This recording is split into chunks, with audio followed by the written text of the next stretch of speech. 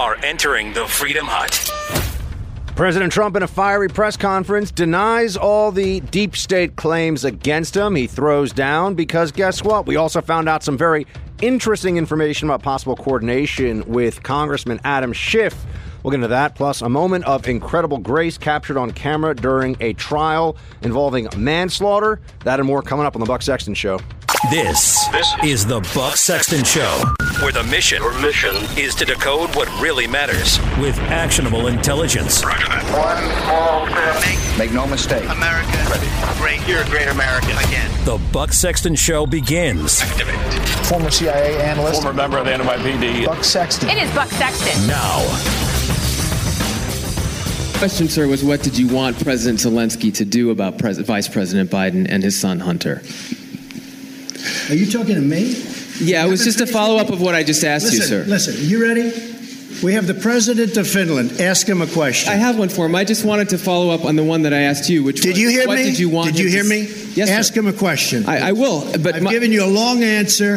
Ask this gentleman a question. Don't be rude. No, sir, I don't want to be rude. I just wanted you to have a chance to answer the question that I asked you. I've answered everything. It's a whole hoax. And you know who's playing into the hoax? People like you. People like him playing into the hoax. Welcome to the Buck Sexton Show, everybody. President Trump in rare form yesterday, even for the president, deciding that he was going to stand up and not just fight, but relish the fight a little bit, throw punches, go after people, really decide that he's had enough. You could tell that he's frustrated. You could tell that he no longer wishes to be told that he has to abide by the process as it's been laid out for him, that he has to listen to whatever it is that the mainstream media tells him he has to do. And it wasn't just the press conference yesterday that was a bit of a change in the narrative right now. As we know, the narrative is that the president of the United States did something bad, very bad, on a phone call that a whole lot of people were on, and that one almost certainly rabidly anti-Trump partisan thought gave an opportunity to take yet another swipe at this president, possibly derail or even end his presidency. The president's having none of it. And when you add to it the revelation yesterday about Adam Schiff, who has been quarterbacking this whole phenomenon from the start, I suppose nobody should really be particularly surprised by any of this. I feel like they probably should understand that Adam Schiff is obviously a hyper-partisan and wants to get rid of this president, does not believe that President Trump should be allowed to stay in office. And so he was part of what seems to be a deep state / Democrat / media conspiracy. This isn't surprising. New York Times, though, breaks the story, which is interesting. Schiff got early account of accusations as whistleblower concerns grew.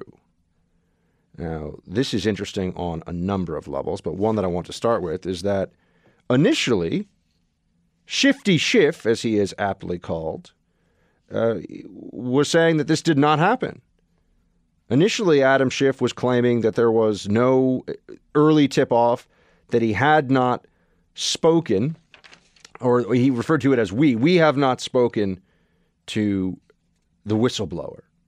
Turns out that's not the case. President Trump recognizes this, and I'll get into what his response to Schiff is in just a moment. But now first we have to go to, do we have, Producer Mark, do we have the Schiff lie here somewhere initially where he says we did not speak? Let's grab that one. And oh, yeah. Well, we definitely have Schiff getting defended on MSNBC. Play clip 24.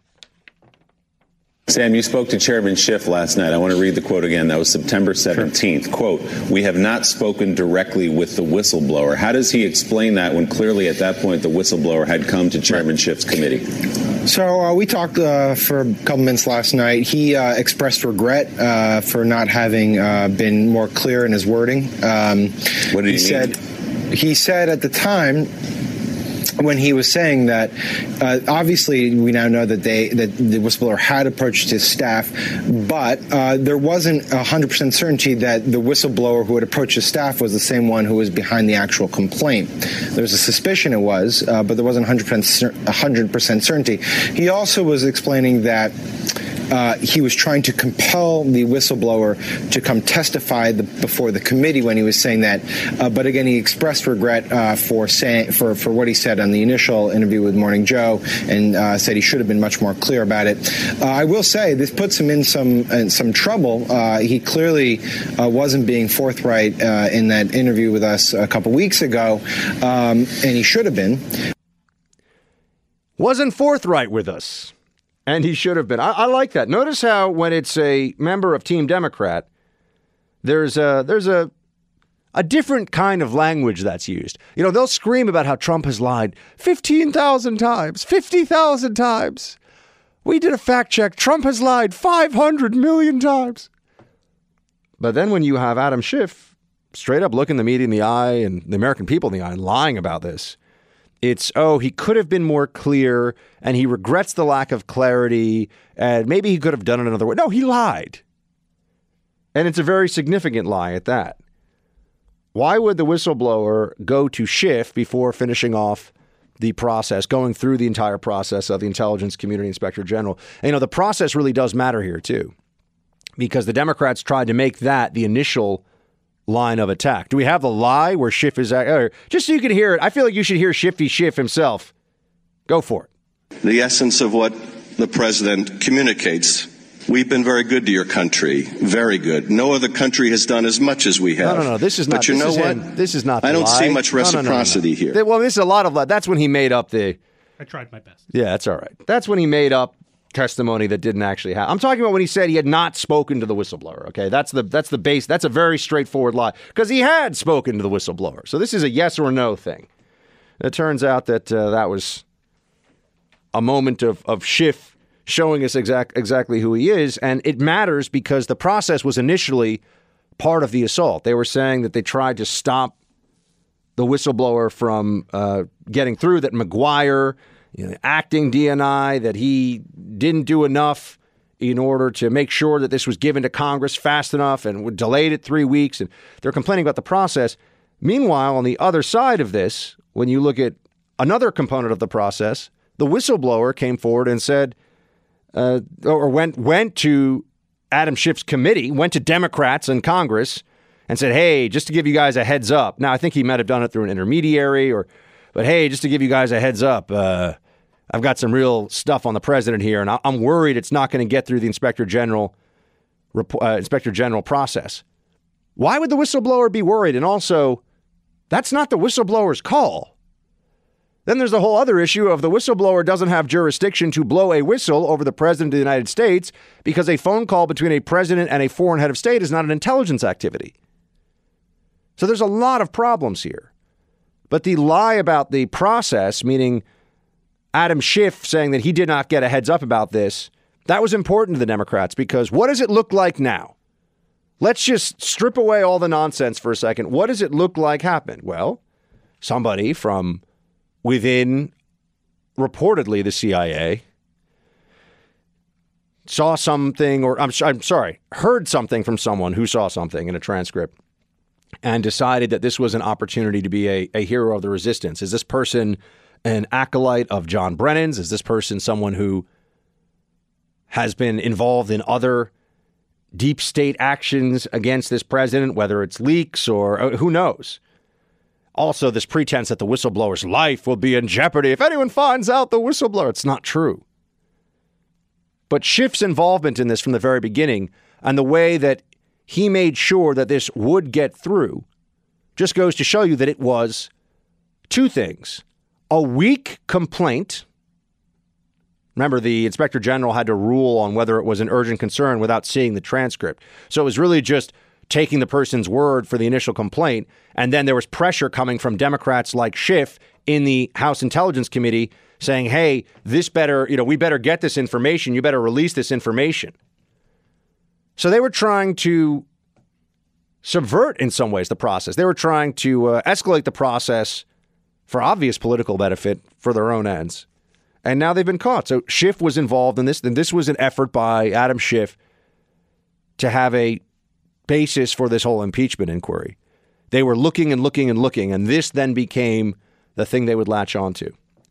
So there's, as I've been saying, every coup starts with a conspiracy. It looks like we have seen the conspiracy here. I know it's a soft coup. No one's saying that they're rolling tanks up to the White House, but it's a soft coup.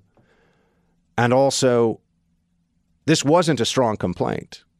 If it was, you would think that the person bringing it, instead of trying to make sure that he put his hand on the scale to make sure there would be disclosure, would go through the standard process.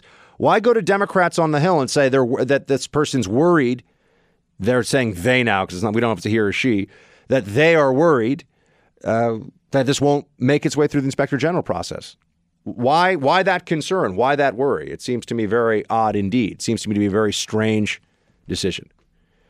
So that's what we've got from yesterday. Well, actually, no, I'm sorry. We know why, because the person's a partisan. It's very obvious why. I'm asking the question rhetorically, because the person wants to harm the president of the United States. That much is very obvious. I don't see any issue with what was in that transcript. That's part of my problem, I suppose.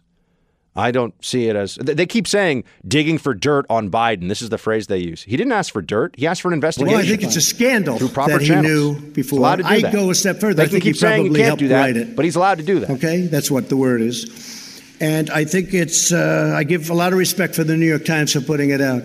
Just happened as I'm walking up here, they handed it to me. And I said to Mike, whoa, that's something. That's big stuff. That's a big story. He knew long before, and he helped write it, too. It's a scam. It's a scam. It is a scam. I think that's clear, but the Democrats are all in on it. They're not going to stop just because it has become apparent that this was a partisan maneuver all along. Of course, we knew. Now we just have the facts. It was clear based on what had occurred, but now we can point to specifics and say, oh, okay, this is why. This is the way that they unveiled this latest effort to undo the 2016 election. This is the first time, I think, in a few days that the media has had to just say, well, doesn't matter what we report, I suppose. We're just supposed to be anti-Trump, so here we are. New York Times puts out that Schiff got early warning. If they remember, when Trump gives the New York Times credit here, they broke the story, but if they didn't, somebody else was going to. This was already, I think Sean Davis a few days ago had already said that it looked like Schiff got early warning about this based on the timeline. My friend Fred Fleitz also got word of this, or analyzed, I should say, that must have been what happened, that there had to be a way that Schiff had early warning. And so what this did was it allowed Schiff to pretend that he just wants the process to play out. He doesn't know what's in the whistleblower complaint. We just need to find out what's going on here. But he'd already been told. It's like he'd gotten the answers to the test beforehand, and then he sat down to do some Algebra 2 and was like, oh, I don't know if I'll be able to get through this exam. This is very hard, He's such a scamster. Shifty Schiff. It's not a surprise. That's where we are. That's the truth of the matter. Where does it go from here? Well, I think we've already seen that Democrats can't back off now. They can't back down now. And that means that this is just going to turn into a massive fight in the media. President Trump is just going to continue to call it a hoax, which is one of his favorite words these days. Let's hear from the president. 16, producer Mark. Well, I always cooperate. This is a hoax. This is the greatest hoax. This is just a continuation of what's been playing out for the last, since my election, I would say, if you want, and probably we'll find out soon, but probably even before my election. This is a fraudulent crime on the American people, but we'll work together with Shifty Schiff and Pelosi and all of them. He said, look, we'll cooperate because they're going to go through this process one way or the other.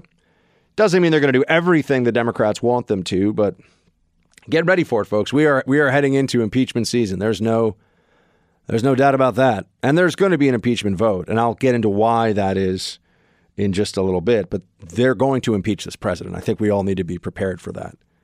They don't care what the facts are, where the facts may lead, or any of that stuff. They're planning to impeach the president of the United States. There's nothing that can be done at this point, in my opinion, that would change that. In fact, they're looking at polls and viewing this as a political win already. Paul Krugman, who it's amazing to me that he was considered, and I guess still is, he's a New York Times editorial columnist guy, an excellent economist, but he's a terrible political analyst. And he's already crowing about how it looks like the Democrats have picked up a big win here by going after Trump on impeachment. I doubt that will in fact be the case in the end, but we will see how it all plays out. But there are important reasons, and I will get into that in a moment. There's actually a very good piece that I think lays out that impeachment is about more than even just Trump hatred. There's a whole nother layer to this that we should explore. And it has to do more with the establishment and the political class and elite consensus than most folks would assume. I mean, Trump hatred is the tip of the spear, but behind that, there's a whole lot more. I have to wonder at what point more Americans will see this for what it is, which is a backlash about the 2016 election. And really, that will never change no matter what evidence they find, no matter what Trump says about anything. We also have some time today to speak about how the Biden phenomenon's not going away. Democrats, they took this shot. They decided that they were going to use this as the spur to impeachment. They took this shot, and yet, now they've got problems because Joe Biden himself has a history here that will be further scrutinized, Joe Biden and his son Hunter Biden. And whether it's illegal or not requires investigation. But whether it is disgraceful or not is already established. It's gross. And there's not just the Ukraine issue. There's also China that can be factored into all of this. China is a component of the latest allegations. It looks bad, too, and you break down what happened here with Hunter Biden. So we'll talk more about that. And later on in the show, we'll also have some a moment to look at what can happen when someone decides to extend incredible grace to a person who has done a terrible wrong. That's just a preview of what we'll be looking at together. But when I come back, I really do want to take a moment to look into the realities of the broad narrative of anti-Trumpism from the establishment, not just the Democrats. And if you're hearing some weird siren in the background, apparently we're in the midst of a fire alarm test here. But it's radio, so we're just going to roll with it. And we'll be back in just a moment. So why does the left, the Democrats, the media, why do they want to impeach Trump so badly? Trump, to them, is a vile creature. They think that he's uncouth, he's barbarous. Whenever I hear that word, I always think of, this is barbarous. And then he goes, no, this is Sparta. Remember that? It's amazing. 300 is a great movie. Great movie. I watch it anytime. But they think that Trump is barbarous and that he is not Sparta. And they absolutely hate him for many, many reasons that are both substance and style based. Mostly on style, though, I think, which is to the elites, to the establishment class. That's a sin that is unpardonable. To be as gauche, as meretricious, it's like we're doing an SAT word prep now, as Trump is, that's just unacceptable to them. So then we move on to why? What is really going on here? There is a fantastic piece in The Spectator USA, which I actually think I just met somebody from The Spectator at an event a week ago, and they asked me if I wanted to write. So maybe I'll have to write for them since I think this piece is so good. Impeachment is regime suicide. The ruling class still believes in a consensus that doesn't exist. Their legitimacy is vanishing. Now, I will walk you through some of this, not all of it, because we don't have the time. But it is an excellent, excellent piece. And in it, Daniel McCarthy takes you through the previous impeachment moments. Now, of course, you've had a number of people already fall into that bear trap of, well, when Nixon was impeached, Nixon wasn't impeached, everybody. Nixon resigned. Nixon knew that he was donezo, as the kids say, so he resigned. But you have a lot of people, well, Nixon was impeached. Maybe they can get David Gergen, because he loves, hey, David Gergen, what do you think about the economy? Oh, Nixon, Reagan, resigning. He's the CNN, senior statesman over there for all political analysis. And whether we're talking about the Fed rate or counterterrorism, he'll work in some reference to Nixon, Ford administration. I remember it was really difficult with Nixon and Reagan, Ford. So now he at least is going to be talking about what people are asking about, which is the era of Nixon and then, of course, the Clinton impeachment. But back to this Daniel McCarthy piece about impeachment as regime suicide, and really an effort by the regime to not just undo the 2016 election, but undo the idea behind it, that many of the centers of power in this country are not nearly as legitimate as they like to pretend, that elite media is a fraud.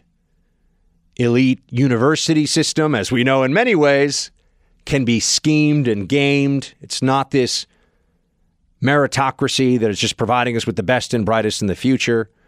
That corporate America, there's a lot of buying of political influence, incumbents always squeezing out, crushing their rivals, using the state to do it. Remember, big business and big government like each other. And the cult of government expertise coming under probably greater pressure and threat than at any point before. So those are all real dynamics that Trump very much played into in the last election, that Trump was in many ways a messenger for. And that's why this piece by I keep wanting to say, yes, McCarthy. I always think of our friend Andy McCarthy, but this is Daniel McCarthy.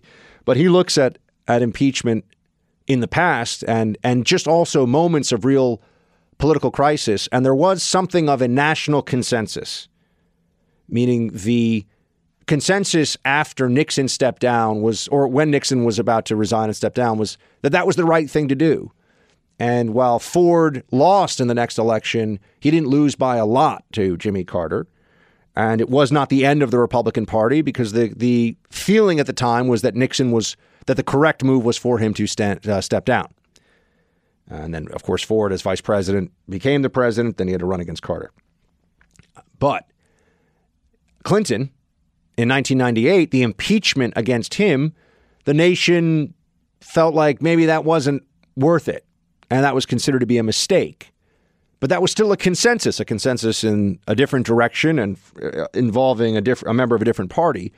But there was a general national feeling of this is more or less what should happen here. There was not some huge outcry that, oh, Bill Clinton, he must be removed by the Senate. I mean, people felt that way, but that wasn't, as much as you can describe a consensus, which is a feeling about mass opinion, that's what was going on. But then McCarthy goes into how this is not a moment of consensus at all. This is the elites deciding that they determine national consensus even when it does not exist. And that they are never going to accept Trump, not because of his policies or even his personality, but because he is a challenge to who they are, to their position in society. And I've been saying that to you for a long time. This is most apparent perhaps with some of the journalists out there who have completely lost their minds, including Republican or GOP-leaning or conservative-leaning journalists of the never Trump kind, who have just never accepted. I mean, they say they're never Trump, but really they're just never facing the reality of they're not going to have the access they thought they were. Their ideas are not going to be heralded. They're not going to be invited to all the fancy parties, which are real, as I keep telling you. The Georgetown cocktail parties, oh, it's a cliche. Yeah, because there's so many of them. I was just down there. The swamp is swampy, trust me. But the regime now is trying to assert itself. That's the elite media. You see this, MSNBC, CNN, New York Times, Washington Post, all these different media outlets, they are, without question, devoted to the destruction of the Trump presidency in a way that exceeds anything that we've seen in the past with Republican administrations. They didn't like Bush and they called him stupid, but they didn't really think that they were going to be able to get rid of him before the election. But I brought up with you yesterday that if the elites, if elite consensus, as led by Pelosi and Schumer and Anderson Cooper and Rachel Maddow and the Dean Baquet at the New York Times and all these other folks, if elite consensus opinion was really about respecting our institutions, they often talk about protecting our democracy, respecting our institutions, then of course they would just focus on the 2020 election. Because the only true repudiation of Trump as a politician is going to come through a defeat at the ballot box. But that's not really their purpose. In fact, they don't care much at all about the underlying institutions of this country. What they care about is that those institutions belong to them, that they are in control of the elite apparatus of power in America, or just the apparatus of power, period, you could say. And Trump is a threat to that. Trump's message, as McCarthy writes when he came in, was it was boiled down to, quote, they screwed you. They being the Bushes, the Clintons, the establishment in both parties, the warmongers, the trade deal architects, the communist Chinese, free-riding allies, and more. And that really resonated with people. Because there certainly has been a sense, especially when you look at all those issues, that not only have the elites managed to become fabulously wealthy during a period where, now I'm going to sound a little Bernie Sanders-esque for a second here, but where wealth disparity is more apparent than it had been in the past, where the consolidation of wealth for really the 0.01% is galloping away from the rest of society. So the free traders and the people that have been pushing along these mantras, both on the business end of things and then using their mouthpieces in the media and paying for the think tanks and, just free trade. Free trade was this thing that you could say that would never be challenged. It was just considered a good in and of itself, almost like diversity. Someone just has to say that they had an interest in diversity. And if you were to question that, what's wrong with you? Why don't you like diversity? Well, what does diversity mean? And how do we achieve it? And what are the trade-offs? And no. You're either on board for diversity or not. Same with free trade. It used to be, and this was among conservatives. This is on the right. You had to say, well, I'm for free trade. And if you weren't for that, you were a troglodyte. You were stuck in the past. You were not somebody who understood economics. And but then all of a sudden Trump comes along, says China's been ripping us off. You start looking at trade deals, including the NAFTA trade deal, including what's going on with China, and we are getting ripped off. That's a fact. There are bad things that are happening in U.S.-China trade that no one has done anything about for years and years. Why does it take Trump coming along to tell us that? Well, a lot of people that were making decisions in the upper echelons of power in this country who, while China was getting away with all kinds of theft and exploitation, while that was happening, they were getting very rich. They didn't much care. They liked the status quo. And Trump came in, and he's not some deep political theorist. I've never made that claim, and I never would. But he has a gut understanding, a visceral understanding of just what's really going on here. And McCarthy points that out. But then why this push for impeachment? Well, quote, Trump's enemies are not just the left. They are the ancien regime.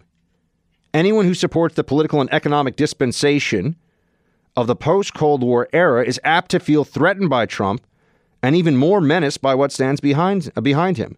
A growing anti-consensus, a force that declares every center of power in this country illegitimate and antithetical to the well-being of the people. And yet, the ancien regime assumes that deep down, for all that Republicans are racist and deplorable, they still love the regime and they will support it over Trump. They haven't yet given up on this idea at all. That's why impeachment is a process that you are seeing underway. Yes, it is harnessing the rage, the animosity of the left, the sense that Hillary should have been coronated, the sense that she was going to be the next president. There's all of that. There's no question. And they absolutely despise Trump. But there's something broader. Mitt Romney, for example. What is Mitt Romney doing in all of this? He has to know that he's being helpful to the ideological enemies of all that he says he stood for, at least in the 2012 election. Why is he always making trouble for Trump? Does he really think he's going to change his behavior or help out? When you look at the establishment media, this is beyond just they disagree with. They are on a search and destroy mission for this president. Why do you think that is? Well, because he's the first president who's ever come along and said, oh, no, guys, I'm not just going to ask you to be fair to me. I'm going to point out that you are frauds, that you and the journalistic establishment in this country are absolutely partisans, activists, people who are taking a side of this and engaged in an endless stream of propaganda, in part driven by the brainwashing of an audience to the center left that will always think that whatever they see that fits into that mentality is actual news, the real news. Anything that challenges that must be coming from some right-wing blog somewhere. But then also because those are the proclivities of the journalists, of the people in the newsrooms, the senior editors, editors-in-chief, owners of these publications, the Bezoses, and I mean, just think of all these major media publications, who owns them, who's paying for them, incredibly wealthy liberals. They want to see their ideas reflected back to them in this. And they don't like someone coming along who has a megaphone that is as big, if not bigger than theirs, and saying, these are lies. That the establishment of this country is not composed of the best, the smartest, the most hardworking, the most amazing. They're not looking out for the little guy. They're not all about the rule of law. In fact, there's different laws for different people, depending on how wealthy and connected you are. That's a reality now in this country. He writes, impeachment is a regime counterattack against a man elected to bring about change. And while impeachment is certainly constitutional, it is an elite procedure, not a democratic one. The prestige media has passed the first judgment on whether it's warranted in this case. It is, they say. Democratic House will investigate, and then, inevitably, they will move forward with the vote. He goes on, the old saying is that if you strike at a king, be sure to kill him. In this case, the regime is striking not at a king, but at the very idea that an elected official can challenge the establishment. This risks revealing just how weak the country's ruling class really is. If 40% of the country remains with Trump, despite the ordeal of impeachment, that will show that 40% is anti-regime and revolutions are made with less. That 40% would be a floor, not a ceiling. This is the last gasp of a ruling order, or perhaps the last lashing out of a ruling order that views Trump as an existential threat to all that they hold dear and important. That is why the evidence does not matter. What Schiff is saying is all just for show. What the Mueller report did or did not say does not really matter. They have to destroy Trump. It's not enough to beat him at the ballot box. They must impeach him. They must asterisk him. They must black mark him for all of history as a message to anybody who'd come along down the line. If you cross us, it doesn't matter if you win. You will eventually lose because we will harness all the power that we, the establishment, have left, and we will destroy you. That's why we're heading toward impeachment. It's driven not by the will of the people, but by the will of the elites who despise Trump and feel that he's a threat to everything they hold dear. Okay, I think I've answered most of your questions. What do you think? Finnish media here. Finland is the happiest country in the world. Finland is a happy country. What can you learn? What can you learn from Finland? Well, if you got rid of Pelosi and you got rid of Shifty Schiff, about that. Finland is a happy country. He's a happy leader, too. There was a funny moment yesterday where apparently Trump, I saw the video of it, kind of tapped the Finnish president on the knee, and everyone said that seemed a little, it seemed like the Finnish president didn't much appreciate that. Finland does usually get the highest marks, and when they do these studies of happiest countries in the world, Finland does do very well. It was a funny day yesterday at the press because Trump was in rare form. And 1 second he's saying, all right, give the Finnish president a question. Then he goes, I don't know, I like that question. He was jumping in. And you can tell the Finnish president was kind of like, but that question is for me. And Trump was like, yeah, it's for me now. So, Trump he sometimes is the kid in the sandbox in the playground who wants all the toys. I think that's true. He doesn't always like to share the toys. But it was quite a press conference yesterday. And the way that he went after the Bidens, by the way, this is going to raise some interesting questions for Democrats. They can talk about how what Trump did on the phone call wasn't illegal. And they keep saying that it's unethical, so he should be impeached. Okay. What the Bidens have done may not be illegal, though we haven't really had a good investigation of it yet. It definitely is unethical. And are they just going to cover up for this like they did with Hillary? I think the answer is, well, we will have to see. But let's dive a little deeper, my friends, into the Biden corruption situation. Ask a question, please. Thank you, sir. What about Mr. Biden? What did you want about Biden? What did you want him to look into on Biden? Look, Biden and his son are stone cold crooked, and you know it. His son walks out with millions of dollars. The kid knows nothing. You know it, and so do we. Go ahead, ask a question. That was one of the best moments yesterday at the press conference, and it dealt with the Biden phenomenon, which we are being told by the elite media, by the Democrat media. Calling them elites a little, maybe the smug media would be a better way to refer to them. The self-satisfied, dominant liberal left media. But the point about Biden and corruption is one that sticks. The point about Biden and corruption makes sense because guess what?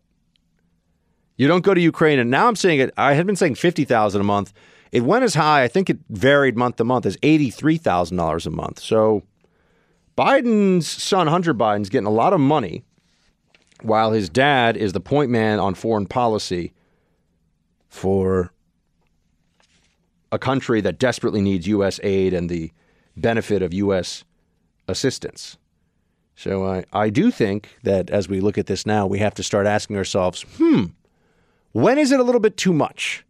When are they asking us? I think they already have asked us to swallow what we refuse to in terms of this story. It's absurd. And that's why Trump calling out the crookedness here, I think, really matters. Because they're making the phone call, the whistleblower phone call, about what's ethical, about what's right. They're not saying that Trump necessarily broke the law. They tried that for a couple of days, but the campaign finance thing that's just a non-starter. If it's a campaign finance violation, as I was saying to you from the beginning, for the president to ask a foreign counterpart to do something that's within the president's power to do because it will benefit the president as well as be something that he's allowed to ask for, that could be said of any policy decision. Oh, well, they got a trade deal. So when the president asks, hey, I really need a favor here, we need to get this trade deal signed, that's helping his campaign. It's just idiocy. It doesn't work. It won't hold water. Nobody could really believe this stuff. Just would not stand, right? So they had to abandon the criminal component of this, and then they had to look at the ethical side of it. Now, Democrats, the same Democrats who told us that Hillary Clinton, Bill Clinton, the Clinton Foundation, we raised a lot of money for a lot of people. You know, we did like all the stuff all over the world, man. It was crazy. We were on a private jet and flying around, stopping climate change and empowering women.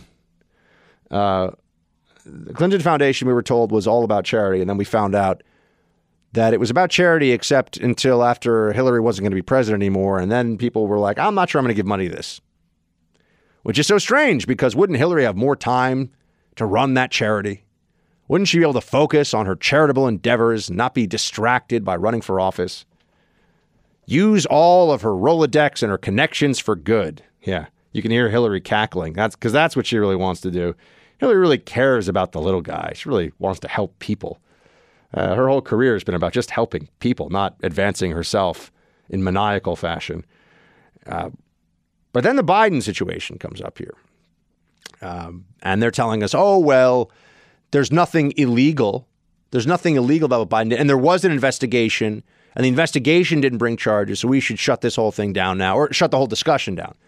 To which I say, Ukraine is one of the more corrupt places in the world. We're really to believe that Ukraine is on the up and up here, that this investigation, you do have Shokin now, the prosecutor that Biden fired and said, I'm going to cut $1 billion of aid unless you fire that. So that is a quid pro quo. That is a straight up a quid pro quo. Now, it is within Biden's realm as a foreign policy envoy of the Obama administration to make that kind of quid pro quo, but not if it's for the benefit of his son. Then you do have a straight up corruption case. If you can prove that, right? If you can prove that it was for the son, but that's going to be difficult to prove. You do have a lot of people running around saying that Shokin was a bad guy. Everybody knew he was a bad guy. But we are being led to believe by the Dems here, by the libs, that the investigation of Burisma, the natural gas company that Hunter Biden was on the board of, making $50,000 to $80,000 some odd a month, we're being led to believe that, oh, well, that's That was a thorough and most excellent investigation, and there's no need to look back at it anymore. The same Democrats who had a special counsel for over 2 years and now are calling witnesses and using subpoenas and dragging people who have already gone through the special counsel process in front of them as if they're going to find out more than Mueller and all of his anti-Trump witch hunt experts. Does anyone think that that's fair-minded? Of course not. But this has never been about fair.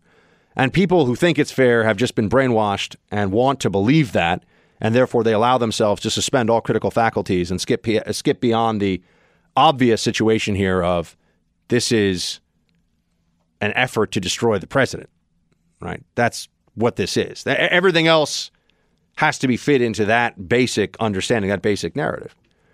And Hunter Biden and Joe Biden have become collateral damage in the whistleblower's attempt to use a conversation about Hunter Biden and Joe Biden to destroy the president. So they weren't expecting that this would be. And keep in mind, they also sometimes make strategic errors. I think people say, well, the Democrats, they wouldn't do this. They wouldn't be foolish and put the Bidens in the spotlight in a way that could be problematic for the Democratic frontrunner. No, Democrats make all kinds of stupid, buffoonish errors. And I think it's quite possible that this is one of them.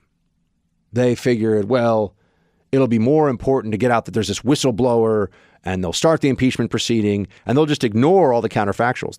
They'll ignore the lack of any integrity about whether what the Bidens did here was acceptable, whether this should this guy be the next president of the United States based on what went on with his son? You could say the answer is no pretty clearly.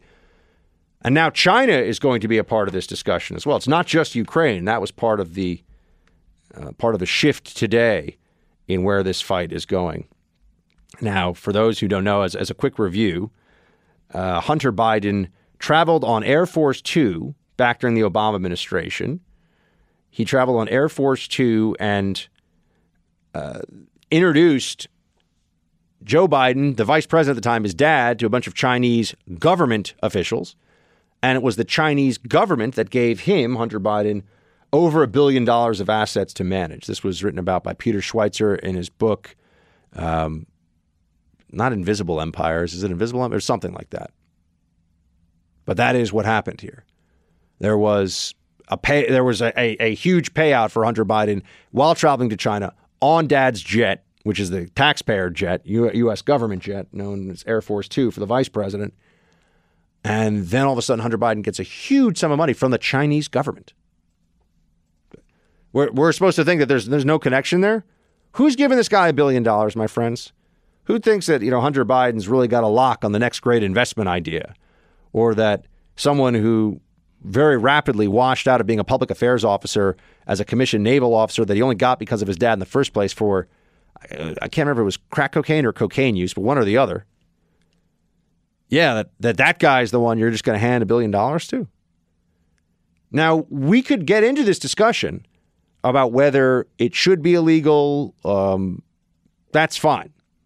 Even if it is even if there's nothing you could say that is explicitly illegal about what was going on with the Bidens. And I suppose that there are some will take that position about the Clinton Foundation.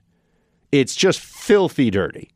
We know that this is selling access. We know that this is leveraging one's familial position and using the full power and backing of the United States government as a backdrop for private business transactions that would not have happened without this. No, there's no question about that. Would not have happened unless his dad was the vice president.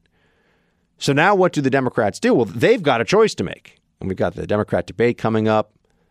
See, my favorite Democrat, Tulsi Gabbard, is in fact going to be on the stage. So there we go. She's made it. We'll talk more about the Democrats in a few moments. But now that we're looking at what the future is going to be for that primary, Joe Biden can either stay and the Joe Biden mantra or the anti-Joe Biden narrative is going to be, at least in part, that Hillary had her emails and Joe has his son's nepotism and all this other stuff, right? So there's that. And then on the other side, you could have Joe Biden step down, but then that's, in a sense, an admission that there was, in fact, something going on here, that this was bad. And so that will then leave quite a bad taste in the mouths of voters who have been told by the media all along, oh, there's nothing to see here, there's no problem, there's no worry. Well, I tend to disagree, my friends. I think there's a lot to see here. I think there's a lot for the Democrats to be concerned about. We shall see if they decide that Biden is too much of a liability. So far, the polls have remained steady. They really believe that he is their best hope, which is why you've had just the stupefying expression on the faces of so many of these Democrats out there, in the media in particular, who are saying, oh, $50,000, $80,000 a month for 100, no big deal. Was it illegal? Did you do anything wrong? Why was there no charges brought? No big deal. Just like they said about Hillary's emails. No big deal. The same people that tell us that, if Trump says that he's the greatest president ever, he's a liar and basically worse than Hitler, because of course he's not the greatest president ever. Trump derangement syndrome is real. It's just a question of how bad the diagnosis is for any one member of the Democratic Party, any one news outlet, individual. Trump derangement syndrome, unfortunately, has spread far and wide across the land, my friends. We have more to talk about with Secretary of State Pompeo fighting back against the bullying of his State Department. Time to get into that. Where I think all of this is going with the Democrat impeachment effort, what I see happening there. Democrats want to take your guns. That's not a surprise. Maybe we'll have some time for that. And then toward the end of the show, we'll get into a more inspiring moment in a very difficult circumstance. Someone showed us all that forgiveness and grace can exist even in the most trying of situations. So we have that, and we have so much more, team, coming up here on the Buck Sexton Show. I don't care how much money you spend, Mr. President, or how dirty the attacks get. Trump knows there are no truth in the charges against me. None. Zero. Every independent news organization that has reviewed the charges at length has found it to be a flat-out lie, his assertions. Every single one of them. Now, let me make something clear to Mr. Trump and his hatchet men and the special interests funding his attacks against me. I'm not going anywhere.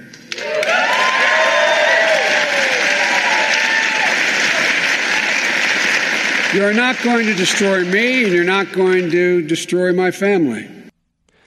Well, I guess Joe Biden's pretty definitive right now on how he's not going to get out of this thing. He's not going to change his mind and decide that there's another Democrat who should be at the top of the field and Joe Biden can go spend his time on the vineyard and fly fishing and hanging out. He's got other plans, folks. He wants to stick it out. At least that's what he says right now. I am not sure that is going to hold.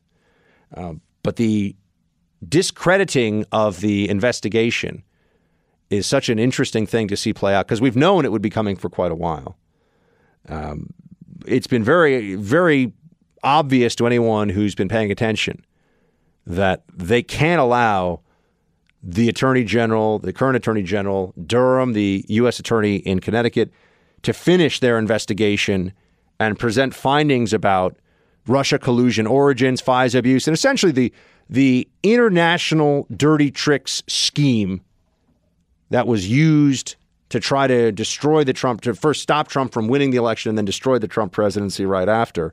If we find out what really happened there, that could be devastating to Democrats and their worst fear of Trump getting handily reelected in 2020, in part because of the truth of those revelations coming out. That could very well be where this all goes.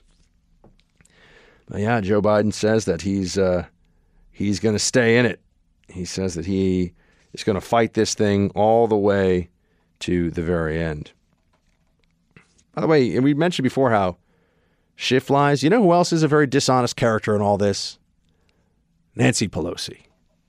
All right. Nancy Pelosi is someone that she's remarkable in what she's been able to do in politics for someone that, you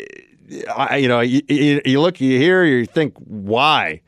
How has she been really the most powerful Democrat, female Democrat in the Democratic Party in my lifetime?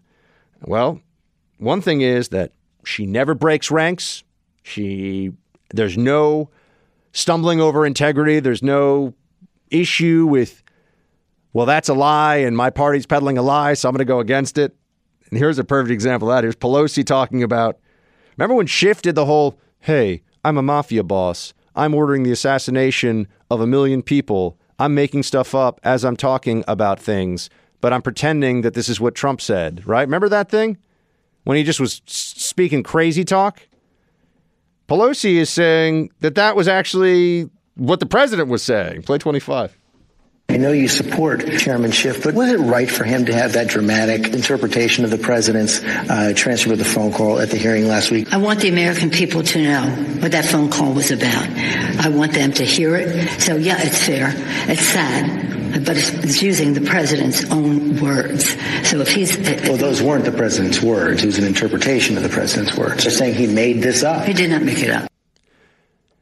Nancy Pelosi there, folks, sitting with George Stephanopoulos, who is doing the bare minimum pushback there of, well, I mean, that's not entirely true because it's not true. Use the president's own words. No, he didn't. He did not use the president's own words. That is not what happened there.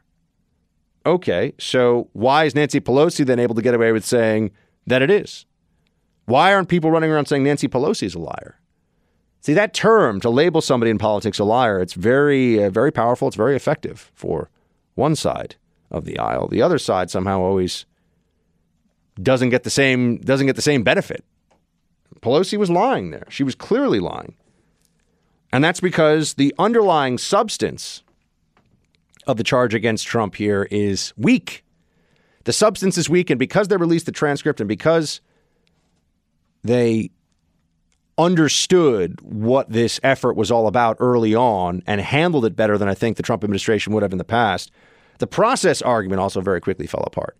So now what do you have? Well, just the very straightforward proposition that the Democrats are going to impeach this president because they're going to impeach this president. Nothing else really matters. Nothing is going to be allowed to get in the way of it. And that is where we are. That is how this is going to shake out. So we shall see. We shall see whether or not that has an enormous backfire, which I really hope that it does. I think it's quite possible that it will. But I'm not somebody who thinks that this inquiry is, oh, they're dipping a toe in the pool and they're not sure if they're going to go. They're going to have to go in. Imagine the fury and just the noise. And I mean the literal noise from all the protesters and the loons and the Capitol Hill will be turned into an insane asylum by all the Democrat donors running around with crazy costumes on, some of them profane costumes at that, and saying that Nancy Pelosi and the rest of the Democrats have sold out on this. So they're going to have to impeach the president. They're going to have to impeach him. This is just going to hurt the country. It's going to divide us even more.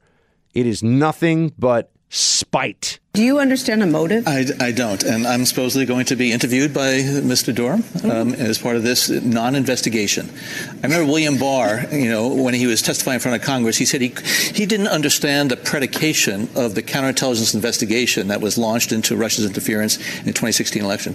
I don't understand the predication of this worldwide effort to try to uncover dirt, either real or imagined, that would discredit that investigation in 2016 into Russian interference. On one hand, the Obama administration is crucified for not doing enough.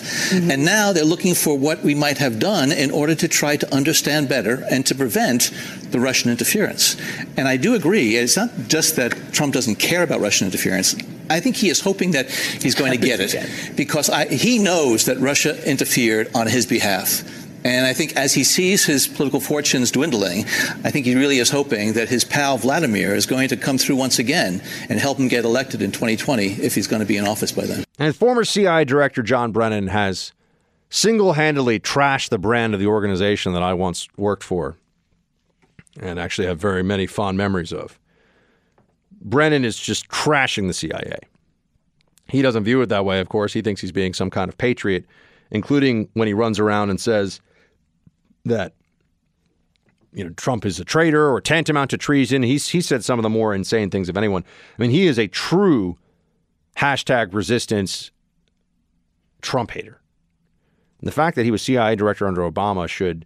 Remember what I was talking about in the beginning of the show with the elites and how they're not as impressive as they want us to think they are, and a lot of them can wield power and have consolidated power under the premise that they know what they're doing and we can trust them.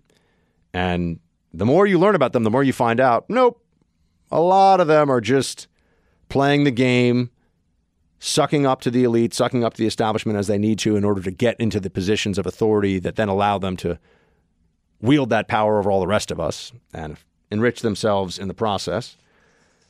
Why is Brennan so concerned, though, about the investigation? When did investigating become bad? We've been told for 3 years now, oh, why are you trying to stop the truth from getting out about Trump? We would say, okay, you're right, fine. When did investigating become a problem? I'm just curious. I would like to know at what point in this process, at what phase in all of this, more information, more facts about Russia collusion, Russia interference in 2016. What happened with CrowdStrike?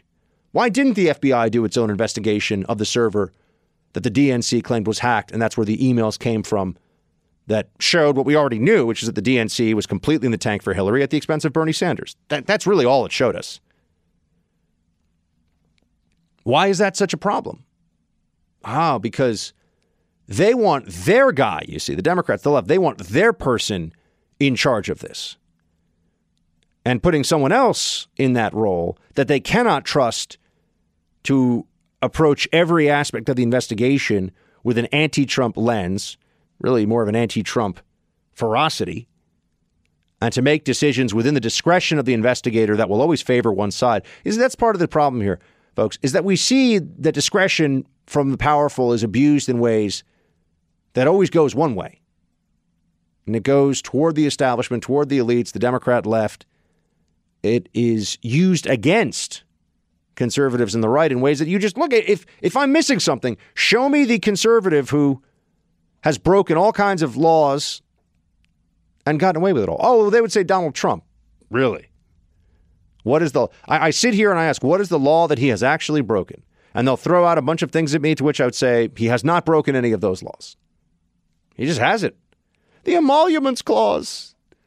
Someone from the Japanese embassy had a cheeseburger at Trump Hotel. Oh, no. Trump is selling us out to the Japanese embassy. That man didn't just get a cheeseburger. He got bacon on it, damn it. That's $3 extra. And I used to go to the Trump Hotel a fair amount, actually. So I guess I've also bought Trump's foreign policy. You know what the best thing there is, producer Mark? It was amazing. They had these bacon strips.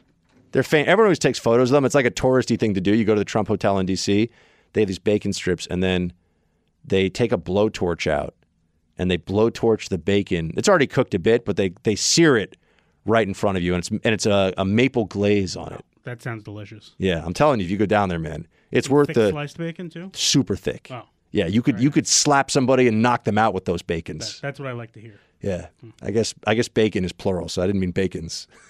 Look at me! I got so excited I forgot the English. How many bacons do you want? How many bacons do you want? I'm gonna grill it. I'm gonna flamethrower it.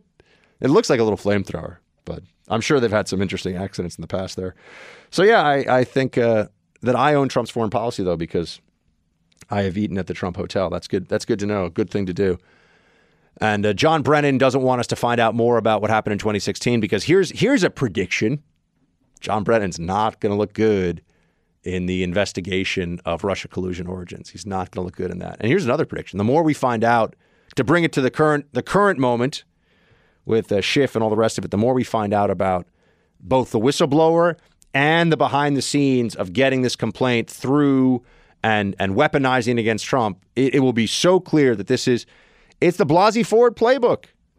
Go to partisan Democrats and enlist their assistance, enlist their help in finding a way to, shut this thing down and, or rather attack somebody in an effort to shut down the presidency. And that's it. That's all you really have to do. You don't have to worry much about the facts or anything else. So Brennan's a guy that he's got concerns. I can tell you that much. And so does McCabe, who's been referred for a prosecution based on the Inspector General of the DOJ report. So our side gets to investigate too, folks. This is what they've never understood. They will never accept. Our side gets to investigate as well. For example, if it's acceptable to start an investigation based on what George Papadopoulos says to a dude at a bar, based on what he heard from another dude somewhere else, and the FBI spins up a full field investigation based on that, I think Hunter Biden getting 50 to 80 grand a month while his dad's running foreign policy in a country for the Obama administration, when Hunter Biden is clearly unqualified for those funds and has no idea what he's talking about. I think that this is all, a conversation that we get to have about the investigation, about how we should go forward and look more into this. Oh, and I've got a fantastic moment here, by the way, from the Trump Twitter yesterday. So we can't play it.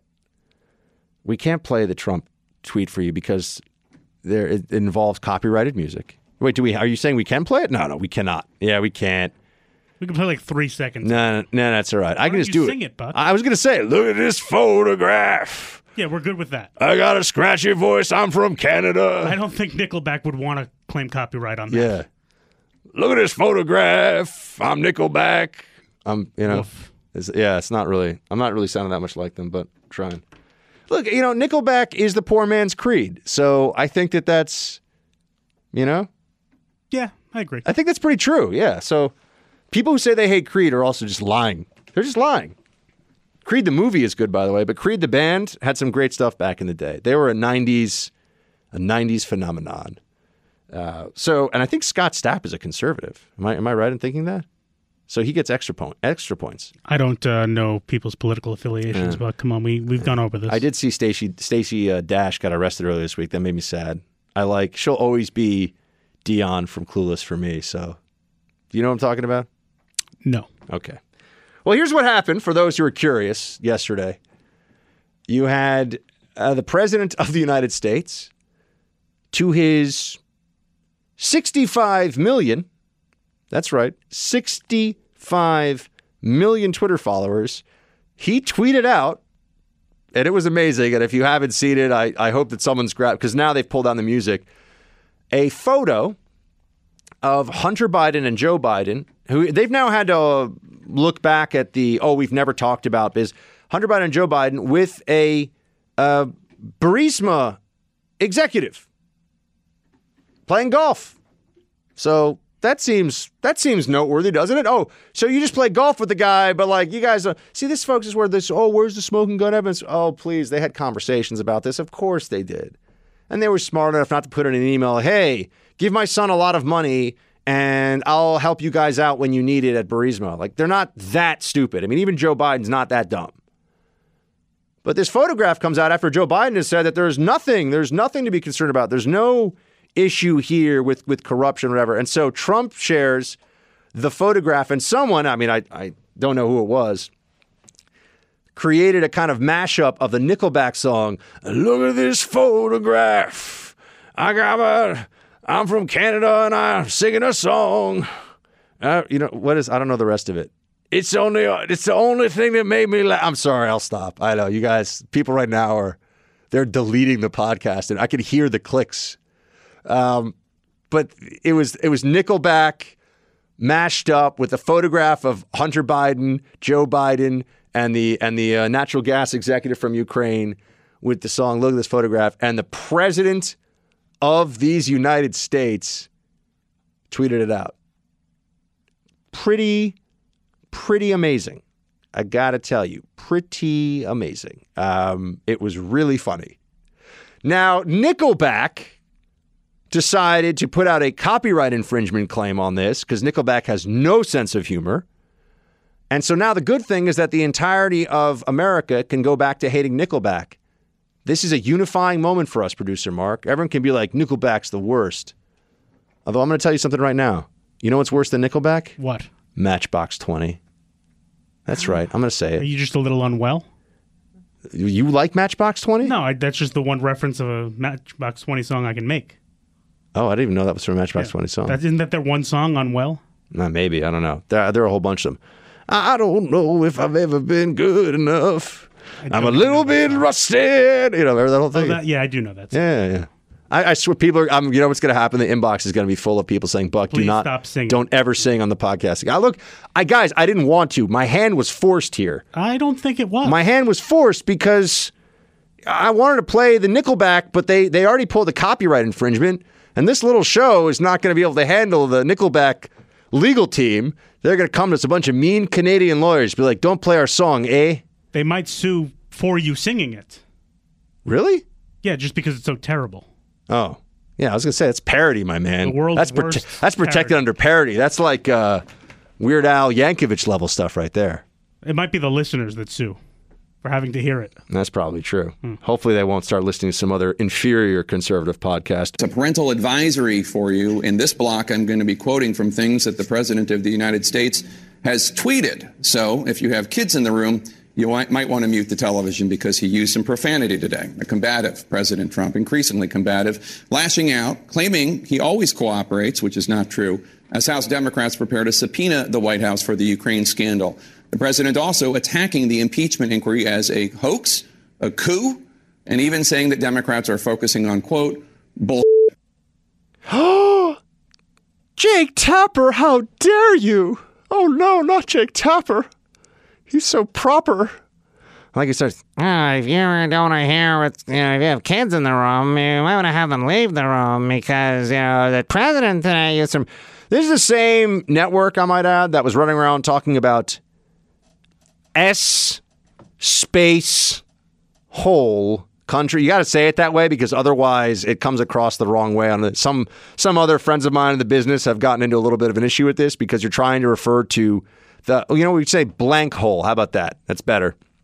Because if you say the S and then the other thing, it sounds like you're saying the thing you're not trying to say. See, so I'm a savvy cat, so I'm going to stay away from that. And yeah, that wasn't supposed to rhyme. But the media is all like, "Oh my gosh, look what Trump has done. Look what he's up to with this, talking about this in a way that normal people talk about things." One of my favorite things about this president, and there are many of them, one of my favorite things is the fact this guy just talks like a normal human being. I really hope if there are some things that we can continue post-Trump, it would be that politicians no longer get to be like, well, I woke up and I was sleeping on a bed of the Constitution, and then I went for a walk thinking about the Founding Fathers, and then I figured I would stop and read a little Adam Smith on the Wealth of Nations and the way that we could perhaps get free trade going in a more robust fashion to elevate mean income. And, how about just speak like a normal person? Wouldn't that be better? I like guys that actually talk, and gals. I just like people who communicate the way human beings communicate without all the pretense, without all the nonsense. Certainly try to do a fair bit of that here. But I just thought it's funny that CNN, which has had people on its air cursing up a storm, and they love the second the president does anything that's a little salty, says anything a little salty, then what you hear is one journo after another just ripping into it with, the president said this, so I'm going to be edgy now and repeat the curse word that the president said. Oh no. Yeah, it's not really that scary. I wish people would just act like they've been there before, they've seen this before. By the way, looks like the effort to change the law in California didn't work out. Oh no, but I thought that they respected the rule of law so much, these libs. I thought they cared so much about our sacred institutions, and Trump is a threat to our democracy, they say as they try to prevent the democratic process of electing our next leader for this republic. This is what Trump said about that Gavin Newsom attempt to mess with POTUS. 11, please. Yesterday, as you know, I was sued by the governor, Gavin Newsom. He's another beauty. I was sued by him. He's a do-nothing. Sued by him so that I can't get on the ballot in the state of California. It was a massive story. It was the biggest story, Mr. President. It was headlines all over the place. Trump gets sued by this do-nothing governor in California. It was big. Here's what happened. Yesterday, I won the case very convincingly. A very tough, smart, highly respected judge, not a Trump person at all, not appointed by Trump, appointed by somebody that you would call the opposition, came out with a scathing and tough opinion. I won the case. I didn't see one story that I won that case. That's right. California tried to change the law and violate the Constitution by saying you can't be on the ballot in California for president unless you show your tax returns. These people changed laws statewide just to try and stick a thumb in Trump's eye.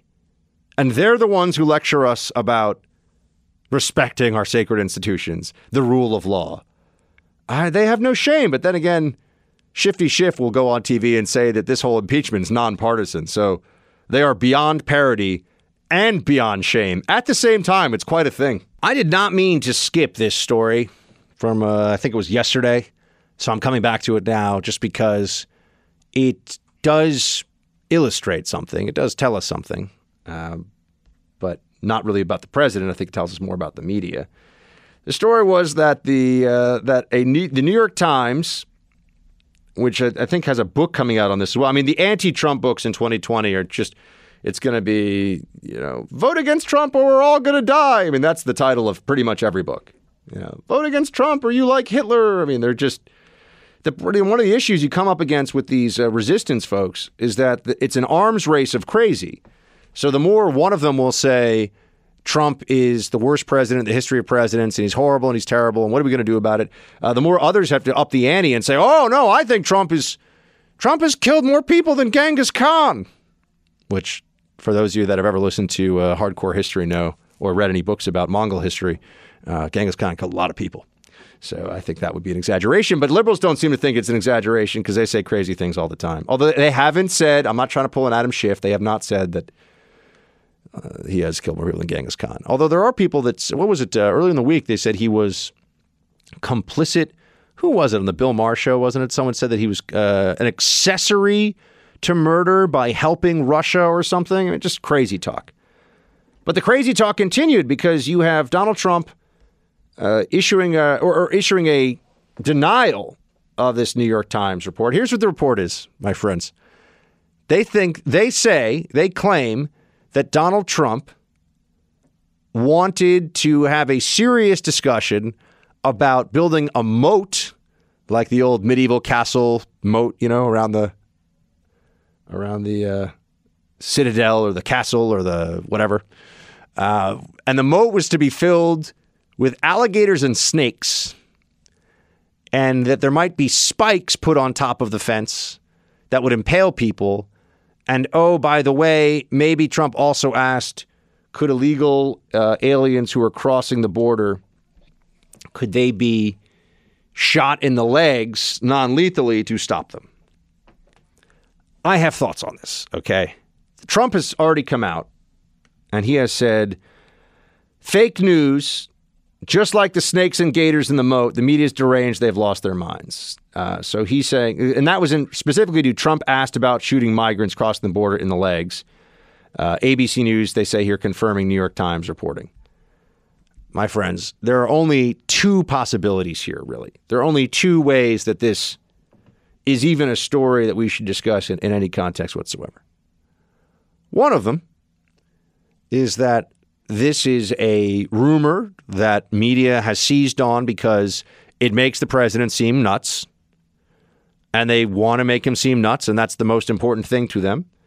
And even if the sourcing is flimsy and it is not, there's that word, it's not credible, per se, they still want to put it out there because some people will believe it. Just like some people still believe that Kavanaugh was guilty, even though all the evidence is that he's innocent. In that sense, the libs managed what they wanted there. Kavanaugh comes across as the asterisk Supreme Court justice because liberals made these claims they could not substantiate and they could not make stick to him. But there are people who still believe it. They still believe this stuff. All right, so that's one part of it. The other possibility here, and I'm not going to say that I think this is I think this is unlikely, but I could see it. So I think that this is probably just total nonsense. But there's another component of it, maybe. And that is that Trump is he's very freewheeling with the way he speaks about things. And he said, I have interviewed the president. I've talked to him on and off the record. You get this president off the record and he will say things that are edgy, are salty, and he does it in some ways, I think, just because he likes to let loose, but also because that's just the way that he communicates. That's the way that he likes to engage with certain people. He likes to get a rise out of them. He likes to be entertained. I mean, he's the most entertaining government official I've ever interviewed by far is Donald Trump. No question. Not even close. I mean, Mike Pence is a great guy, but, Mike Pence, you're interviewing a vice president that you would think is the vice president in a movie or something. He's just very vice presidential. Donald Trump, it's a whole other thing when you're interviewing Donald Trump. So is it possible that he made some passing joke to, and now I know people would say, oh, it's not funny and he's the commander in chief and he shouldn't, but, alligators in a moat. I mean, maybe. I could see. And then, just the same way we've seen with the whistleblower, through the media apparatus of anti-Trump hyperventilation, that turned into Trump is going out trying to, eliminate, trying to take out illegal immigrants with snakes and alligators. I mean, no one thinks that snakes and alligators would really be effective, right? That's a thing that you would want to do. I mean, even if Trump was this horrible person that they clearly must believe he is, that's like a cartoon villain bad idea. And it's just not an idea he was ever serious about. If he said anything about this, it would have been in jest. And you can determine for yourself whether you think that any kind of joke like that's appropriate or not. But there's just no way. There's just no way that the president of the United States was saying, yeah, I've got an idea. Let's put oh my gosh, what? Napolitano, come on, man. I'm just seeing this on my screen. Trump behavior is criminal and impeachable. Oh, this is frustrating. Look, Judge, I don't know the judge very well. I know him a little bit. I've met him a few times, and and everyone always says this about him, he's always a gentleman to me. So, I have nothing personally against Judge Napolitano. He's always been a perfect gentleman to me. And that's not true of everybody in the business, including even on the right. And there's some people on the right who are jerks. But man, is he wrong here. He's just wrong. And I think that a lot of this is personal. And it's so personal for some people who hate the president that they can't even separate themselves from that animosity. And they're not even really able to be aware of what's driving their decision making. What's driving the realities of their perception of Trump. I saw, for example, George Conway, Kellyanne Conway's husband. And I don't like this. I don't like that the media latches on to a public dispute between a husband and a wife over the president. And they like this drama. They stoke this drama, meaning the media. So Conway's written an editorial that says Trump is unfit for office. Oh, big surprise. Jake Tapper shared it from his Twitter account because, he's an objective journalist. So you can share a lot of things that say the president is not objective, but that doesn't mean that you think the president is not fit for office. But that doesn't mean you're not objective. Oh, no, of course not. Of course not. But the judge, for me, Judge Napolitano, he is personally agitated with Trump. And that is driving a lot of his legal analysis. And I just find that really troubling. I really do. It's I should say disappointing more than troubling.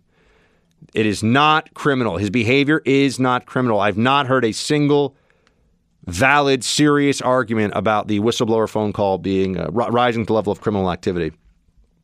It is criminal in my mind. Seizing people's private property, especially when it's constitutionally protected property, like guns. Democrats are threatening to do that.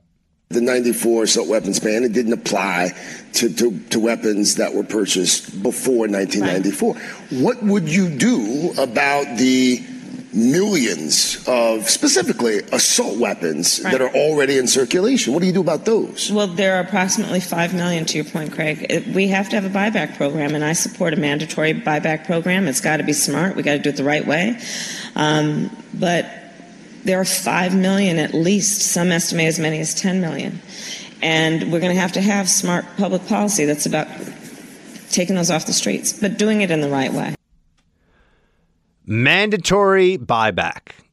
Such an Orwellian term. Democrats have all, the ones who are trying to get a little bit of an edge on the competition, at least in the primary, they are leveraging the left's animosity toward the Second Amendment as best they can. And saying that they're going to have a buyback of 10 million guns is just insane. The mandatory buyback, what happens when people say no? Are you really going to send law enforcement into people's homes? You're really going to say, hey, we have reason to believe that you bought an AR-15, hand it over. Are you going to arrest them then? Are they felons? I'm pretty sure in Connecticut they got rid of what they believe to be about 100,000 assault rifles that would have been banned under a new state Connecticut law, and they were supposed to turn them into the local sheriff or police station, whatever it may be in Connecticut, and a very small percentage of people turned them in. What is this mandatory buyback program going to look like? I don't know. Justin Trudeau may be thinking about it, though, up in Canada, because he now wants to ban all assault rifles in. He's like, I am very much trying to rebound from my week of everybody thinking that I'm a huge racist, and so I have an idea. Let us ban the guns. That is the Trudeau move.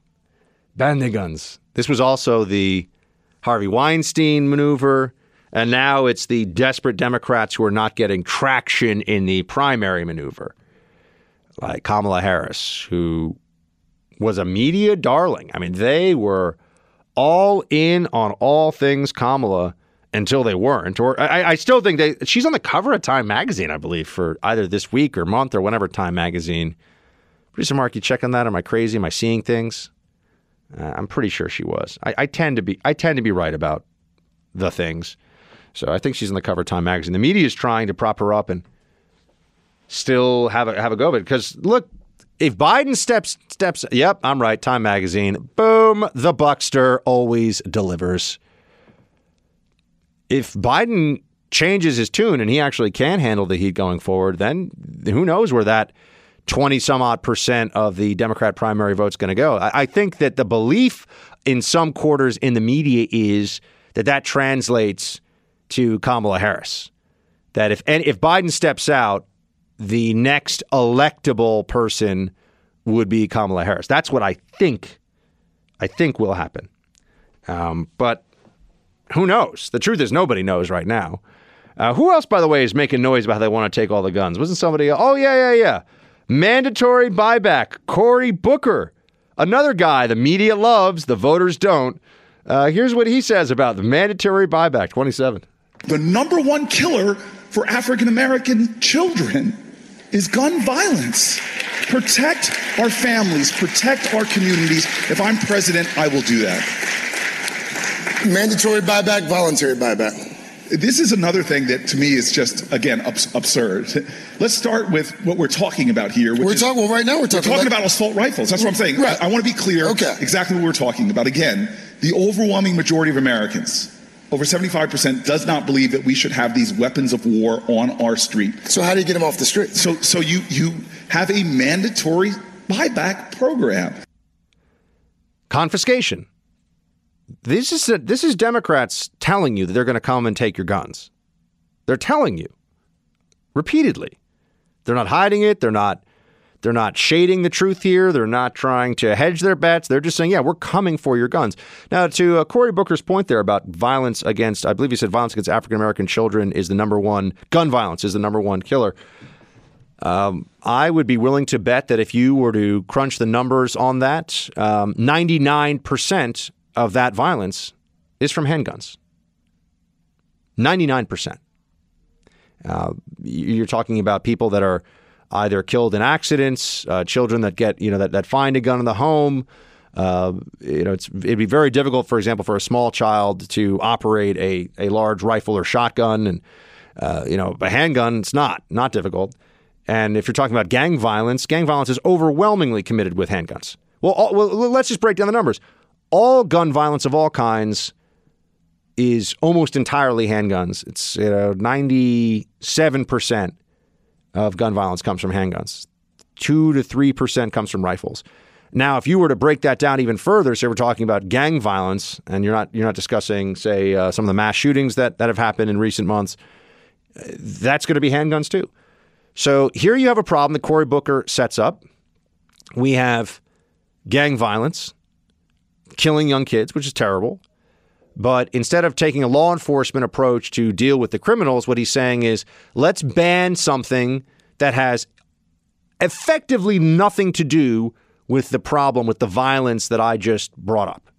Let's get rid of something that is completely extraneous in this discussion, because it'll make the left-wing base happy and they hate guns and gun owners. That's it. That's when you look at this by the numbers and the reality of what's going on. And just so that he can't get beaten from the left here, Joe Biden, who's supposed to be the moderate, but Joe Biden's the whatever you need him to be candidate if you're a Democrat. That's what everyone who's really watching this understands. Whatever Joe Biden has to say, he's going to say. But Joe Biden's out there saying that he wants also to take dramatic, draconian anti-Second Amendment action. He's talking about a federal gun and magazine registry. No more Maxim magazine. No more of that naughty stuff. Just kidding. Bad joke. Different magazine. Play 28. In the meantime, go out and eliminate the ability to purchase and or make any more of these assault weapons, period. Now, there's a third thing we can do. Under the Firearms Act of 1934, there's a situation where when they outlawed machine guns, they said, okay, you can continue to have the machine gun if you own it, but guess what? You got to let us know you have one. You got to let us know you have one. National Firearms Act. You got it. I want that for all assault weapons. I want that for magazines, because what happens is if we know you have one, the likelihood of that ever being used in a commission of a crime after a voluntary buyback is highly unlikely. Highly unlikely. That's a lie, by the way. First of all, the people that have them wouldn't register them. A lot of people wouldn't. Anybody that had any ill intent would certainly never register one. So what is he even talking about? Well, what he's talking about is establishing the basis for a nationwide assault rifle registry. And then they really would know exactly who has it. And they're going to say, oh, no, we just need to know you have it. We're not going to do it. Well, you got one politician here saying we just need to know you have it. You got a bunch of other Democrat politicians who are saying, oh, no, we're going to take it from you. Which is it? Well, this is why we can't trust them, because they keep moving the target around. We don't know what I scratch that. We do know what they want, which is they want to ban these weapons entirely and get them out of legal, lawful gun owners' hands. That's the other part of this. If you look at the numbers with people who own rifles, if 97% of all gun violence is handgun based, what percentage of individuals in America who own a long gun of any kind use that long gun in any sort of crime? It's going to be a tiny fraction of 1%, a tiny fraction of it. It's not below 1%. I'm saying it's not even going to be something that you'd be able to easily plot on a graph.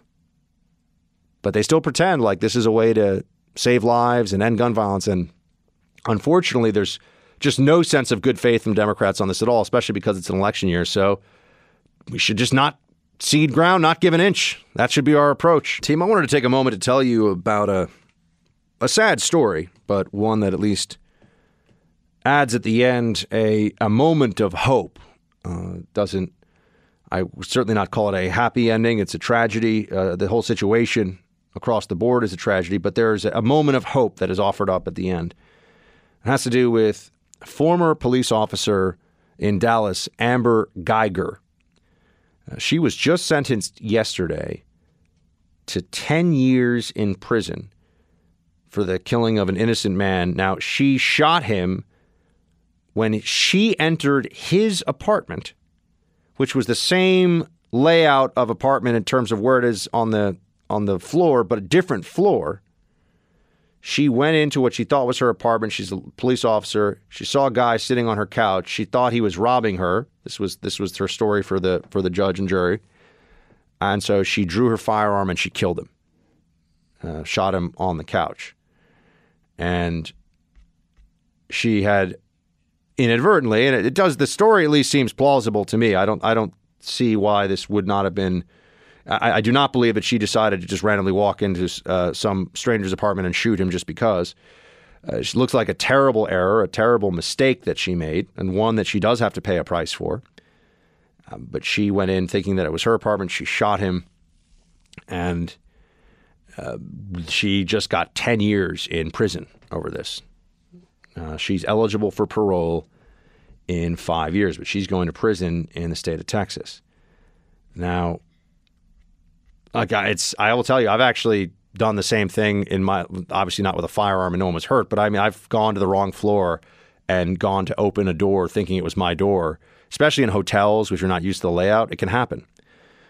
So I've done that before. I've never been carrying a firearm and gone into someone else's apartment and drew down on them. But so that part of the story I can find credible. Unfortunately, the individual's door was ajar, a little bit unlocked.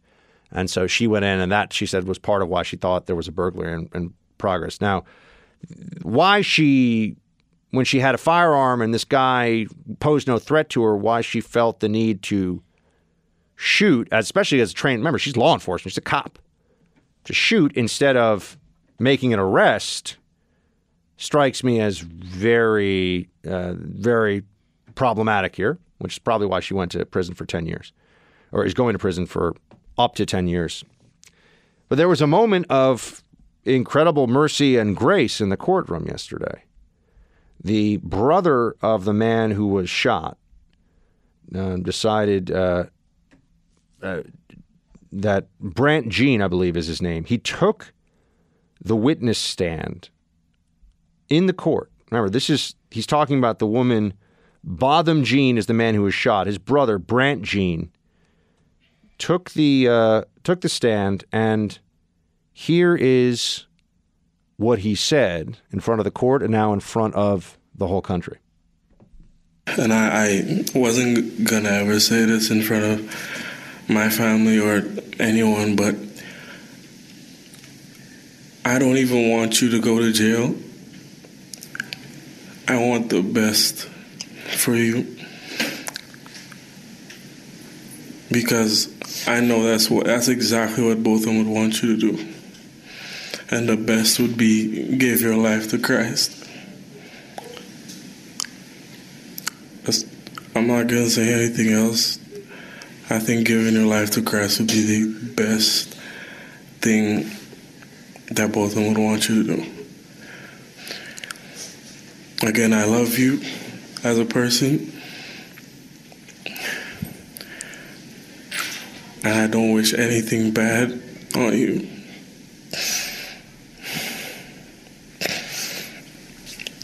I don't know if this is possible, but can I give her a hug, please? Please? Yes. Wow. This young man lost his brother in what was a terrible accident, but an involuntary manslaughter, really. And the woman who killed his brother, he wants to give her the message that she should give her life to Christ, that he loves her as a person, and that he wants to give her a hug before she is taken into custody and begin serving a lengthy sentence for homicide. Surprised a lot of people seeing this happen. We feel these days, I think many of us feel, that we live in a society where grace and forgiveness are in short supply. And we often get caught up in political tribalism, religious factions, arguing with one another, tearing one another down. I think far too many people root for the failures of their fellow human beings in this country and anywhere else. Take too much pleasure in seeing people brought low. And also feel very comfortable demanding vengeance in place of any kind of forgiveness. Well, the brother of Botham Jean here gave everybody, I think, a lesson in what is possible. And I think that it's something that I hope people remember going forward in their own lives, because it was powerful watching this play out. Ain't no party like a Team Buck party, 'cause a Team Buck party don't stop.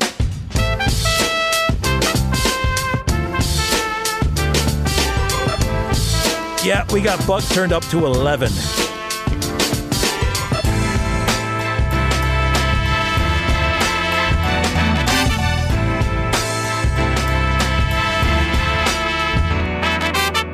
It's time for roll call. It is. It is time for roll call. The Optimus Prime sounding voice there is correct. It is roll call time. If you want to be a part of this part of the show, wasn't the most eloquent way of saying that. You can write to us at facebook.com/BuckSexton, or you could also email us at teambuck@iHeartMedia.com. Those are your options. So very exciting stuff if you would like to get in on the Facebook roll call or email action. Producer Mark, make sure that we mix it up. But we're going to do a little bit of Facebook right now. How bad do things have to get, Wade writes? How far along the road of detriment do we travel until the protectors of our life, our way of life, our military, can step in to remove these lying, delusional Congress people from power? Well, my friend, I think that you're going to be waiting a long time before anything like that happens. Because if that does have to happen, it's a very, very bad day for this country. And we're not there yet. I'm here to tell you, Wade, it's going to be okay. Other shows tell you the country's going to hell. I'm going to tell you it's going to be okay. We got to fight. We got to keep an eye on things. But I think that part of the American spirit is optimism. You got to be an optimist. Rory writes, Buck, it's a wee bit of concern regarding free college for medical students. Does this mean healthcare costs will be lowered? Does that factor in the Dems' grand plan to destabilize the U.S. and have us rely on the government shields high? Rory, hell yeah. It's interesting. I don't know what the plan is for medical school. I think most people graduate from medical school with debt somewhere in the neighborhood of, I think it's close to $500,000. I think it's $300,000 or $400,000 of medical school debt. So I think that's a real thing. What does that mean now? Would your medical school be paid for? And if the government, in a Bernie Sanders plan, for example, is going to take over health care, does that mean that doctors won't be able to make as much money? Because it probably does mean that. So who's going to want to go and take on $400,000 of loans in order to make very little money and not be able to pay back those loans? Well, now you say, Buck, we'll make medical school free. Really? So now everyone's graduate degrees are free too? This is going to be even more expensive than anybody could have anticipated. And it's not free. And a lot of you are going to yell at me or send me emails saying, it's not free, the taxpayer. I know, but no cost to the individual, cost to the society. That's the basic promise. That's what they will be. That's what they will be saying. Kristen writes, I thought that your Scottish accent was Fat Bastard. Didn't he sing that song in the second Austin Powers movie? I know I've heard it. I've never seen So I Married an Axe Murderer. Great job, though. No, Kristen, so I used to celebrate Mike Myers' whole catalog, so I know some of this stuff. He is the dad, the Scottish dad of Mike Myers in So I Married an Axe Murderer, but he does the exact same accent in So I Married an Axe Murderer as the Scottish dad, as he then does in a fat suit when he's playing Fat Bastard. I did think he sang that song, though. Oh, he sings that song in Austin Powers, you mean? I think so. He sings something close to it. I mean, Fat Bastard. I can believe that. Yeah. He definitely does this thing at the wedding in So I Married an Axe Murderer where there's bagpipes being played, and he's like, hey, we've got to piper it down. We've got to piper it down. You know? I don't know. You haven't seen it, Producer Mark. You got homework, man. You got to go see this movie. Yeah, that's what I need to be doing in my free time. Yeah. You got a wedding in like a few weeks. You got a lot of other things you got to do. I can officially say next month. Hey, mini crab cakes. You guys going to do it?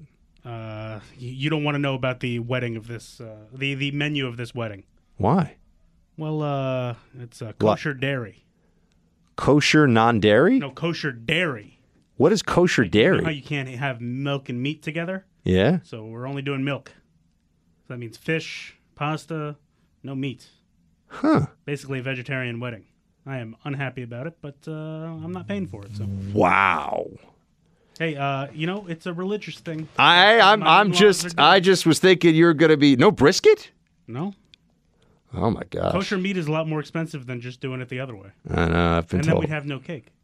Well, you got to have cake. Exactly. Yeah, Cake's going to be delicious. But I always go to the wedding and I can't eat. I'm the loser who can't eat the cake because of celiac disease. It's never fun. Oh, that's true. Yeah. All right. Let's see what we got here next. Jay writes, Buck, I really enjoy your show. I have to admit, the first time I saw you on Fox News, I thought you were one of President Trump's sons. Please keep up the good work. All right.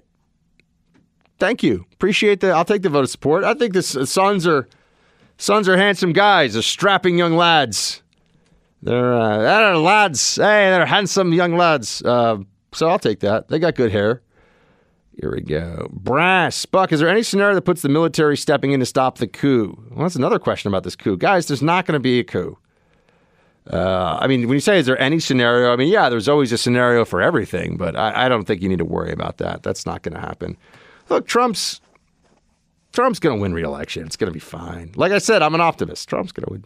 Still get fired up, though. You got to get out there and you've got to do what you can to make sure that the libs aren't able to just have their way with the narrative. But we'll see. Let's see what else we got here. Next up. Dave, right? So funny. This is going to be an amazing year of politics. Oh, yeah. Dave sent me the look at this photograph. I went through it quickly that time because I didn't want you guys to have to listen to me singing again. Every time I look, it makes me laugh. We make fun of Nickelback, but then we take every opportunity to do Nickelback here on the show. Well, we make fun of Nickelback so we can make fun of you? Well, that's true, too, yeah. I probably should admit this, but I shared some Spotify playlists with my little sister, and I just got a text from her. She was just like, workout playlist, comma, T-Swift, really? Question mark? Was this your own personal Spotify playlist? Yeah, okay. Oh, yeah. Look. I just search workout on Spotify, and it comes up with good stuff. Well, that's probably a better way to do it. No, I have a whole curated workout playlist. Oh. But little sis picked up on the fact that there was some T-Swift on there. The fact that your sister is making fun of you for that. Oh, yeah. I mean, was there an Ariana Grande song? I can neither confirm nor deny. It sounds like you have the musical taste of my future wife. Yeah, there we go. I could DJ your wedding. Perfect. You guys have to bring in special food for me, though. What? We'll have gluten-free options. Oh, there we go. Okay. Coming. As long as you got some gluten-free. All right, let's get into this roll call. Facebook.com/BuckSexton. Mike writes, the Dems are just throwing gas on the fire. They're way out of their league. Barr, Pompeo, and Durham are going to expose them for who they are. It's all coming out. I bet you Comey, Brennan, and the rest are deep state participants, and the rest of the deep state participants are as nervous as a prostitute in church. Shields high. Oh, Mike, some of them, I think, probably realize that they may have an issue on their hands here, but I would not overestimate the conscience of these deep state libs and assume that they really are that worried about things. Because the establishment is still very powerful. It's still very strong. All right, let's get into the emails now, because I like to switch it up. This is from Diane, and it comes into teambuck@iheartmedia.com. Hey, Buck, I heard this morning the House committees that are conducting the impeachment inquiry have declared that the Republican members won't be allowed to attend the hearings, much less ask any questions of the witnesses. I thought they said this was not political. How can they say it is a bipartisan inquiry? Surely the Republicans won't sit still for this. I'm boiling mad. They're trying to railroad our president, and they know there are Republicans on the committees who will shoot holes in their flimsy story.